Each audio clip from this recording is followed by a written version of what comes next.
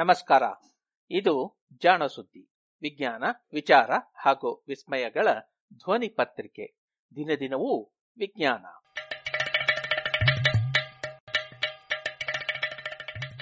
ಸಂಪುಟ 4, ಸಂಚಿಕೆ 34, ಅಕ್ಟೋಬರ್ 14, 2020. ಜಾಣ ಜಾಣೆಯರು.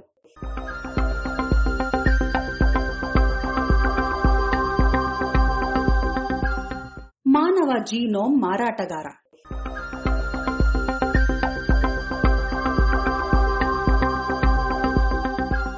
ನನ್ನ ಆತ್ಮಚರಿತ್ರೆ, ತಳಿಚರಿತ್ರೆ ನನ್ನ ದೇಹದೊಳಗೆ ಎಲ್ಲೆಡೆಯೂ ಇದೆ. ನನ್ನ ವೀರ್ಯಾಣುಗಳು ಹಾಗೂ ಕೆಂಪು ರಕ್ತ ಕೋಶಗಳ ಹೊರತಾಗಿ ನನ್ನ ದೇಹದ 10,000 ಕೋಟಿ ಜೀವಕೋಶಗಳು ಪ್ರತಿಯೊಂದರಲ್ಲಿಯೂ ಇರುವ 46 ವರ್ಣತಂತುಗಳಲ್ಲಿ ನನ್ನ DNA ಹುದುಗಿಕೊಂಡಿದೆ. ಮನುಷ್ಯರಲ್ಲಿ ಇದು 46, ಚಿಂಪ್ಯಾನ್ಸಿ, ಗೋರಿಲ್ಲಾ, ಒರಂಗುಟಾನ್ಗಳಲ್ಲಿ ಇದು 48 ಇದ್ದರೂ ಈ ಸಂಖ್ಯೆ ವಿಶೇಷವೇನಲ್ಲ.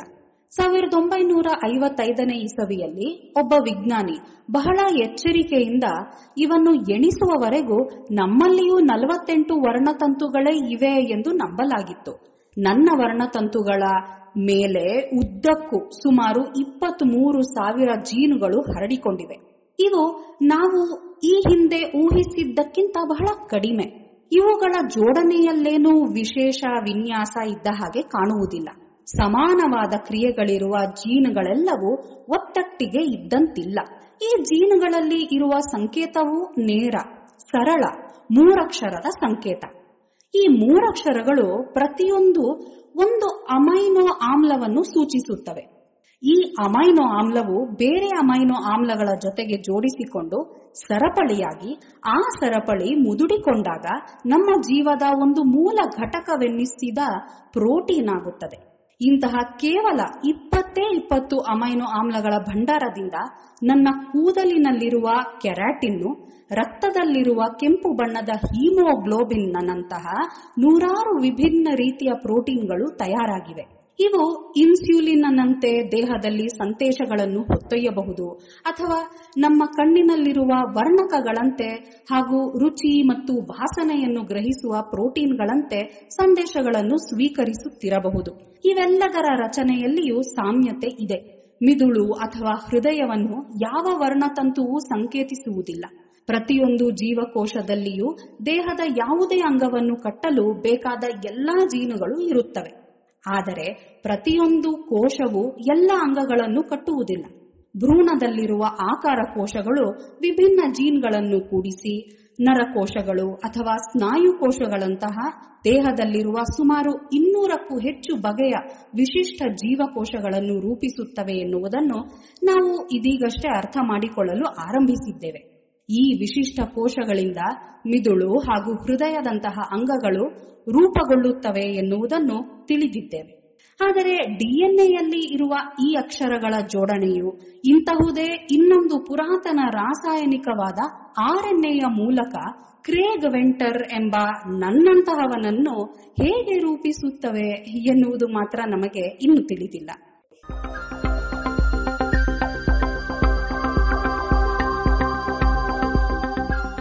ಎರಡನೆಯ ಸಹಸ್ರಮಾನ ಅರ್ಥಾತ್ 2000 ಇಸವಿಯನ್ನು ಸ್ವಾಗತಿಸಿದ ಅದ್ಭುತ ವೈಜ್ಞಾನಿಕ ಸಾಹಸವೊಂದರ ರೂವಾರಿಯಾದ ಕ್ರೇಗ್ ವೆಂಟರ್ ತಮ್ಮ ಆತ್ಮಚರಿತ್ರೆಯಲ್ಲಿ ಹೀಗೆ ತಮ್ಮ ಹಾಗೂ ತಮ್ಮ ಕೆಲಸದ ಬಗ್ಗೆ ಬರೆದುಕೊಂಡಿದ್ದಾರೆ.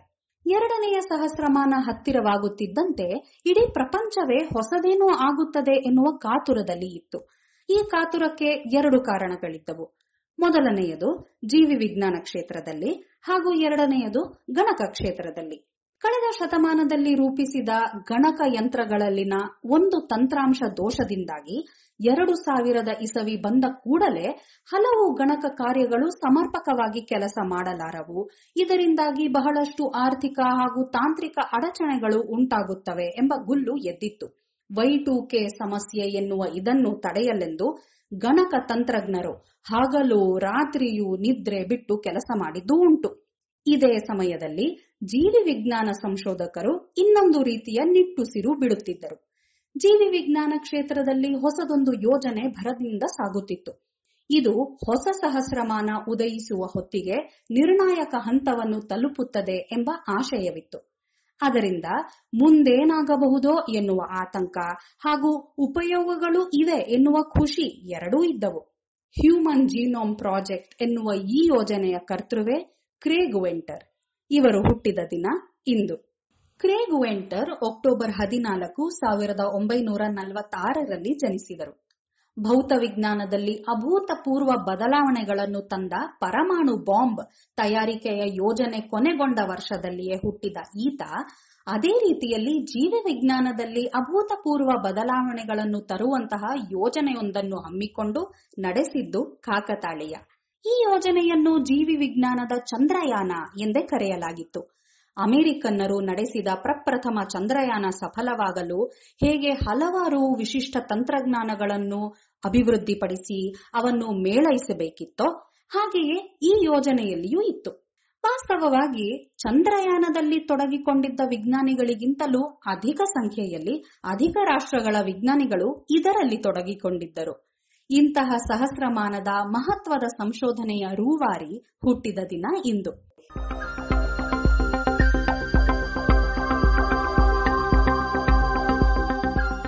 ಕ್ರೇಗ್ ವೆಂಟರ್ ಹುಟ್ಟಿದ್ದು ಅಮೆರಿಕೆಯ ಯೂಟಾ ಪ್ರಾಂತ್ಯದ ಸಾಲ್ಟ್ ಲೇಕ್ ಸಿಟಿಯಲ್ಲಿ. ತಮ್ಮ ಬಾಲ್ಯವೇ ತಮ್ಮ ಬದುಕನ್ನು ಹೇಗೆ ರೂಪಿಸಿತು ಎಂದು ಅವರು ಬರೆದುಕೊಂಡಿದ್ದಾರೆ. ಬಾಲ್ಯದಲ್ಲಿ ಅವರ ಓದು ಅಷ್ಟೇನೂ ಚೆನ್ನಾಗಿರಲಿಲ್ಲವಂತೆ. ಸಿ ಅಥವಾ ಡಿ ಗ್ರೇಡಿನಲ್ಲಿಯೇ ಪಾಸ್ ಆಗಿದ್ದರು. ಅನಂತರ ಎಲ್ಲರಂತೆ ಪದವಿ ಕಲಿತರು. ಆ ವೇಳೆಗೆ ವಿಯೆಟ್ನಾಂ ಯುದ್ಧ ಆರಂಭವಾಗಿತ್ತು. ತಮಗೆ ಇಷ್ಟವಿಲ್ಲದಿದ್ದರೂ ಸೇನೆಯನ್ನು ಸೇರಿ ವಿಯೆಟ್ನಾಂನಲ್ಲಿ ಯುದ್ಧದಲ್ಲಿ ಪಾಲ್ಗೊಂಡು ಮರಳಿದ ಮೇಲೆ ಮತ್ತೆ ತಮ್ಮ ಓದನ್ನು ಮುಂದುವರೆಸಿದರು. ಡಾಕ್ಟರೇಟ್ ಪದವಿ ಪಡೆದು ಅಮೆರಿಕೆಯ ನ್ಯಾಷನಲ್ ಇನ್ಸ್ಟಿಟ್ಯೂಟ್ ಆಫ್ ಹೆಲ್ತ್ ಸೇರಿದರು. ಅಲ್ಲಿ ಡಿಎನ್ಎ ಅಧ್ಯಯನವನ್ನು ಆರಂಭಿಸಿದರಲ್ಲದೆ ಡಿಎನ್ಎಯಲ್ಲಿ ತಾವು ಗುರುತಿಸಿದ ಜೀನ್ಗಳನ್ನು ಪೇಟೆಂಟ್ ಮಾಡಬಾರದೇಕೆ ಎಂದು ಸಲಹೆ ನೀಡಿದರು. ಇದು ವೈಜ್ಞಾನಿಕ ಜಗತ್ತನ್ನು ಕೆರಳಿಸಿತು. ಸರ್ಕಾರವು ಇದನ್ನು ಗಂಭೀರವಾಗಿ ಪರಿಗಣಿಸಿತು. ಅಲ್ಲಿನ ಪಾರ್ಲಿಮೆಂಟ್ನಲ್ಲಿ ಇದು ಚರ್ಚೆಯಾಯಿತು. ಇಂತಹ ಸಂಶೋಧನೆ ಅಗತ್ಯವಿಲ್ಲ ಎಂದು ಸರ್ಕಾರ ಹೇಳಿದಾಗ ಇವರು ಆ ಸಂಸ್ಥೆಯನ್ನು ತೊರೆದರು. ಕ್ರೇಗ್ ವೆಂಟರ್ ಕಾರ್ಪೊರೇಷನ್ ಎನ್ನುವ ತಮ್ಮದೇ ಒಂದು ಸಂಸ್ಥೆ ಕಟ್ಟಿದರು. ನನ್ನ ಬಾಲ್ಯದ ನೆನಪುಗಳಲ್ಲಿ ಅಚ್ಚಳಿಯದೆ ಇರುವುದು ನನಗೆ ದೊರೆತ ಪೂರ್ಣ ಸ್ವಾತಂತ್ರ್ಯ. ಇಂದು ಅಮ್ಮಂದಿರು ತಮ್ಮ ಮಕ್ಕಳ ದೈನಂದಿನ ಪ್ರತಿ ಕ್ಷಣಗಳನ್ನು ಯೋಜಿಸುತ್ತಾರೆ. ಮಕ್ಕಳು ತಮ್ಮೊಟ್ಟಿಗೆ ಸದಾ ಸಂಪರ್ಕದಲ್ಲಿರಲಿ ಎಂದು ಅವರಿಗೆ ಮೊಬೈಲ್ ಫೋನುಗಳನ್ನು ನೀಡುತ್ತಾರೆ. ಕೆಲವರು ಜಿಪಿಎಸ್ನಿಂದ ತಮ್ಮ ಮಕ್ಕಳು ಎಲ್ಲಿದ್ದಾರೆ ಎನ್ನುವುದನ್ನು ಪತ್ತೆ ಮಾಡುವುದಲ್ಲದೆ ಕೆಲಸ ಮಾಡುವಾಗಲೂ ವೆಬ್ ಕ್ಯಾಮೆರಾ ಮೂಲಕ ಅವರ ಮೇಲೆ ಒಂದು ಕಣ್ಣು ಇಟ್ಟೇ ಇರುತ್ತಾರೆ. ಆದರೆ ಅರ್ಧ ಶತಮಾನದ ಹಿಂದೆ ನನ್ನಂತಹ ಒಬ್ಬ ಸಾಮಾನ್ಯ ಬಾಲಕನ ಬದುಕು ಬೇಕಾಬಿಟ್ಟಿಯಾಗಿತ್ತು. ಯಾರ ಕಣ್ಗಾವಲು ಅದರ ಮೇಲೆ ಇರುತ್ತಿರಲಿಲ್ಲ. ಇದು ನಮ್ಮ ಕುಟುಂಬದ ಸಂಪ್ರದಾಯ ಎಂದರೂ ತಪ್ಪಿಲ್ಲ. ನಮ್ಮಮ್ಮನು ಚಿಕ್ಕಂದಿನಲ್ಲಿ ಸ್ಯಾಂಡಿಯಾಗೋ ಬಳಿ ಇದ್ದ ಬೆಟ್ಟಗಳನ್ನು ಬರಿಗಾಲಿನಲ್ಲಿ ಹತ್ತುತ್ತಿದ್ದಳಂತೆ. ನಮ್ಮಪ್ಪನೂ ಅಷ್ಟೇ ಇದಾಹೋ ಬಳಿ ಇದ್ದ ಸ್ನೇಕ್ ರಿವರ್ ನದಿಯಲ್ಲಿ ಮೀನು ಹಿಡಿಯಲು ಹೋಗುತ್ತಿದ್ದ. ನಾನು ಚಿಕ್ಕವನಿದ್ದಾಗ ನನ್ನ ಅಪ್ಪ ಅಮ್ಮಂದಿರು ಹೋಗೋ ಆಡಿಕೋ ಎಂದು ಬಿಟ್ಟು ಬಿಡುತ್ತಿದ್ದರು. ಈ ರೀತಿಯ ಸ್ವಾತಂತ್ರ್ಯ ಸಿಕ್ಕ ನನಗೆ ಅಪಾಯಕಾರಿ ಸಾಹಸ ಮಾಡುವುದು, ಸವಾಲುಗಳನ್ನು ಎದುರಿಸುವುದು ಇಷ್ಟವಾದ ಕೆಲಸವಾಗಿ ಬಿಟ್ಟಿತು. ಈ ಗುಣ ಈಗಲೂ ಹಾಗೆಯೇ ಇದೆ.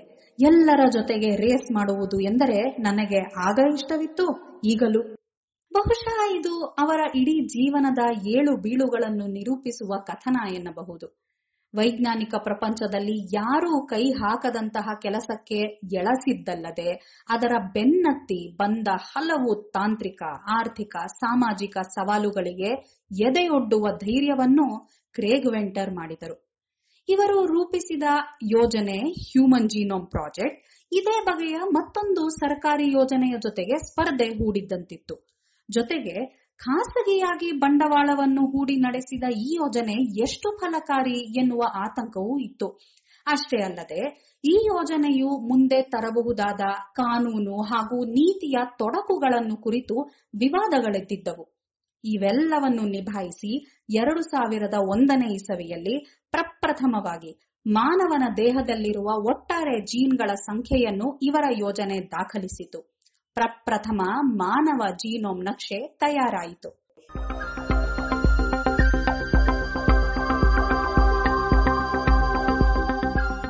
ಕ್ರೇಗ್ ವೆಂಟರ್ ರವರ ಸಾಧನೆ ಇದಷ್ಟೇ ಅಲ್ಲ.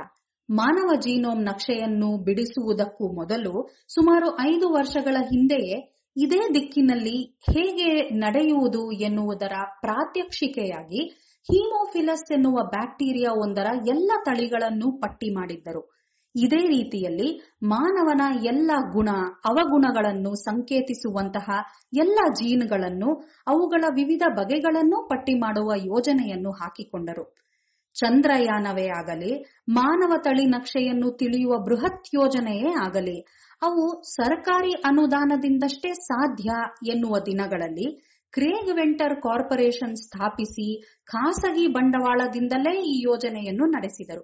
ಇದೇ ಸಮಯದಲ್ಲಿ ಅಮೆರಿಕ ಹಾಗೂ ಇತರೆ ದೇಶಗಳ ವಿಜ್ಞಾನಿಗಳು ಜೊತೆಗೂಡಿ ಇದೇ ರೀತಿಯ ಹ್ಯೂಗೋ ಅರ್ಥಾತ್ ಹ್ಯೂಮನ್ ಜೀನೋಮ್ ಆರ್ಗನೈಸೇಷನ್ ಎನ್ನುವ ಸಂಸ್ಥೆಯನ್ನು ರೂಪಿಸಿ ಇದೇ ರೀತಿಯ ಮತ್ತೊಂದು ಯೋಜನೆಯನ್ನು ಹಮ್ಮಿಕೊಂಡರು. ಹೀಗೆ ಸರಕಾರಿ ಹಾಗೂ ಖಾಸಗಿ ಸ್ವಾಮಿತ್ವದ 2 ಯೋಜನೆಗಳ ನಡುವೆ ಸ್ಪರ್ಧೆ ನಡೆದಿತ್ತು. ಯಾರು ಗೆದ್ದರು ಎನ್ನುವುದಕ್ಕಿಂತಲೂ ವಿಜ್ಞಾನ ಗೆದ್ದಿತು ಎನ್ನುವುದು ನಿಜವಾದ ಮಾತು. ಇಂದು ಕೇವಲ ಮಾನವನ ತಳಿನಕ್ಷೆಯಷ್ಟೇ ಅಲ್ಲ, ನೂರಾರು ಜೀವಿಗಳ ತಳಿನಕ್ಷೆಗಳು ತಯಾರಾಗಿವೆ, ನಿತ್ಯ ಬಳಕೆಯಲ್ಲಿಯೂ ಇವೆ.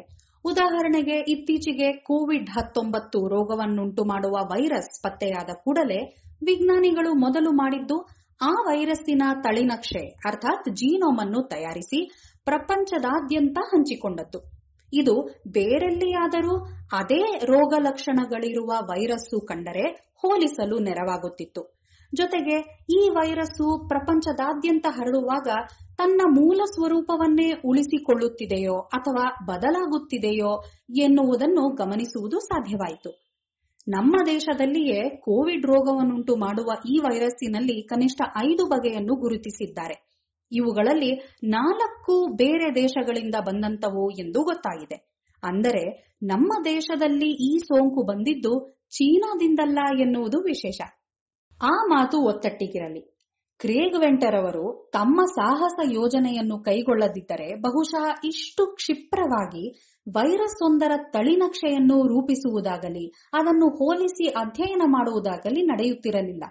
ಏಕೆಂದರೆ ಅವರ ಯೋಜನೆಗಾಗಿಯೇ ಡಿಎನ್ಎಯನ್ನು ನಕಲು ಮಾಡುವ, ಅವನ್ನು ಒಡೆದು ವಿವಿಧ ಜೀನುಗಳನ್ನು ಗುರುತಿಸುವ, ಅವನ್ನು ಹೋಲಿಸುವ ತಂತ್ರಗಳೆಲ್ಲವೂ ಸಿದ್ಧವಾದವು, ಯಂತ್ರಗಳು ತಯಾರಾದವು, ಇಂದಿನ ಬಳಕೆಗೆ ಒಗ್ಗಿದವು ಎನ್ನಬೇಕು. ಚಿಕ್ಕಂದಿನಲ್ಲಿ ತಮ್ಮ ಊರಿನಲ್ಲಿದ್ದ ವಿಮಾನ ನಿಲ್ದಾಣದಲ್ಲಿ ವಿಮಾನ ಹೊರಡಲು ಸಿದ್ಧವಾಗುತ್ತಿದ್ದಂತೆ ವೆಂಟರ್ ಕೂಡ ಸೈಕಲ್ ಹತ್ತಿ ಸಿದ್ಧವಾಗುತ್ತಿದ್ದರಂತೆ. ವಿಮಾನ ರನ್ವೇಯಲ್ಲಿ ಓಡುತ್ತಿದ್ದಂತೆ ಅದರ ಜೊತೆಗೆ ಸೈಕಲ್ ತುಳಿಯುವ ರೇಸ್ ಕೂಡ ಆಡುತ್ತಿದ್ದರಂತೆ. ಇಂದು ವಿಮಾನ ನಿಲ್ದಾಣಗಳಿಗೆ ಹಾಗೆ ನುಸುಳುವ ಹಾಗೆ ಇಲ್ಲ ಅನ್ನಿ. ಬದುಕು ಇನ್ನಷ್ಟು ಸಂಕೀರ್ಣವಾಗಿದೆ, ಇನ್ನಷ್ಟು ಸ್ಪರ್ಧಾತ್ಮಕವಾಗಿದೆ. ಇಂತಹ ಪ್ರಪಂಚದಲ್ಲಿ ಸಾಹಸಿ ಪ್ರವೃತ್ತಿ ಇಲ್ಲದೆ ಸಾಧನೆ ಸಾಧ್ಯವಿಲ್ಲ ಎನ್ನುವ ಕ್ರೇಗ್ ವೆಂಟರ್ ಎನ್ನುವ ವಿಜ್ಞಾನಿ, ಸಾಹಸಿ, ಉದ್ಯಮಿ ಹುಟ್ಟಿದ ದಿನ ಇಂದು ಅಕ್ಟೋಬರ್ 14.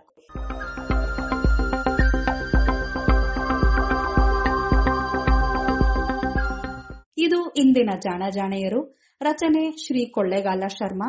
ಜಾಣಧ್ವನಿ ಶ್ರೀಮತಿ ಲಕ್ಷ್ಮೀ ವಿ.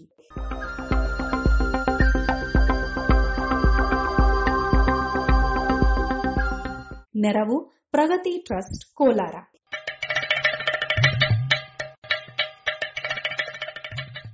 ಜಾಣ ಸುದ್ದಿಯ ಬಗ್ಗೆ ಸಲಹೆ ಸಂದೇಹಗಳು ಇದ್ದಲ್ಲಿ ನೇರವಾಗಿ 9886640328 ಈ ನಂಬರಿಗೆ ವಾಟ್ಸಪ್ ಮಾಡಿ, ಇಲ್ಲವೇ ಕರೆ ಮಾಡಿ.